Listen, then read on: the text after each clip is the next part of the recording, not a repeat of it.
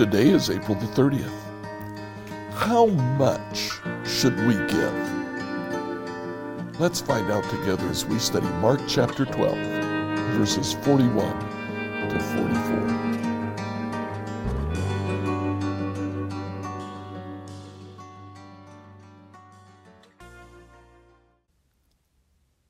So at the end of Tuesday, Jesus has just given a teaching in which he says the religious leaders shamelessly cheat widows out of their property, then pretend to be pious. He then goes to the section of the temple called the treasury. Jesus sat down near the collection box in the temple. He watched as crowds dropped their money in. Many rich people put in large amounts, and then a poor widow came and dropped in 2 small coins. She dropped in 2 small coins. Unusual. The Greek word used is lepta. It's the tiniest coin that there was. It represented about 50 cents. Jesus called his disciples to him. And he said, I tell you the truth, this poor widow has given more than all the others who are making contributions. For they gave a tiny part of their surplus, but she, poor as she is, has given everything she had to live on.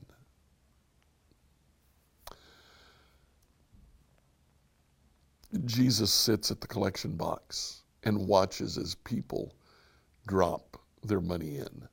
I imagine that caused a little bit of a stir, a little bit of embarrassment on the part of some.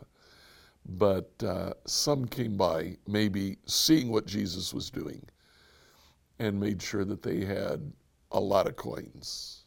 And they would come to the collection box and make sure to make a lot of noise as they dropped everything they had into that box.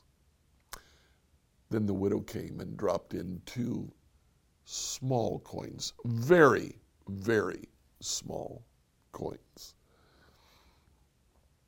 Jesus said she gave more than everybody. Now, what was it that Jesus was saying? Jesus said, first of all, I measure not by what they give. I measure by what they have left.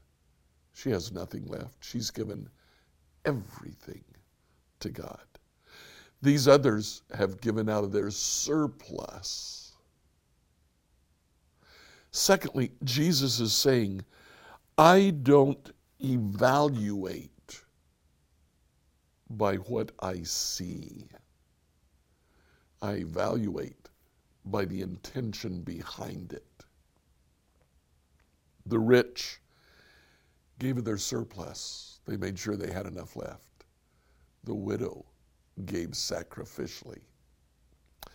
The third thing that Jesus is saying, as he sees her give, he does not stop her. He allows her to make the sacrifice. In essence, I think she needed to make the sacrifice, because in making that sacrifice, she was expressing her deep love for God.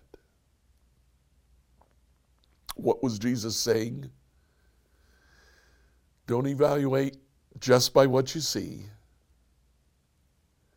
Don't measure just in dollars and cents. And don't be afraid to allow people to make a sacrifice. Like, follow, and subscribe on whatever platform you use to listen to this devotional. If you have a question for us, email us at questions@becomehope.com. On Sunday, we'll talk more about Jesus' view of the family.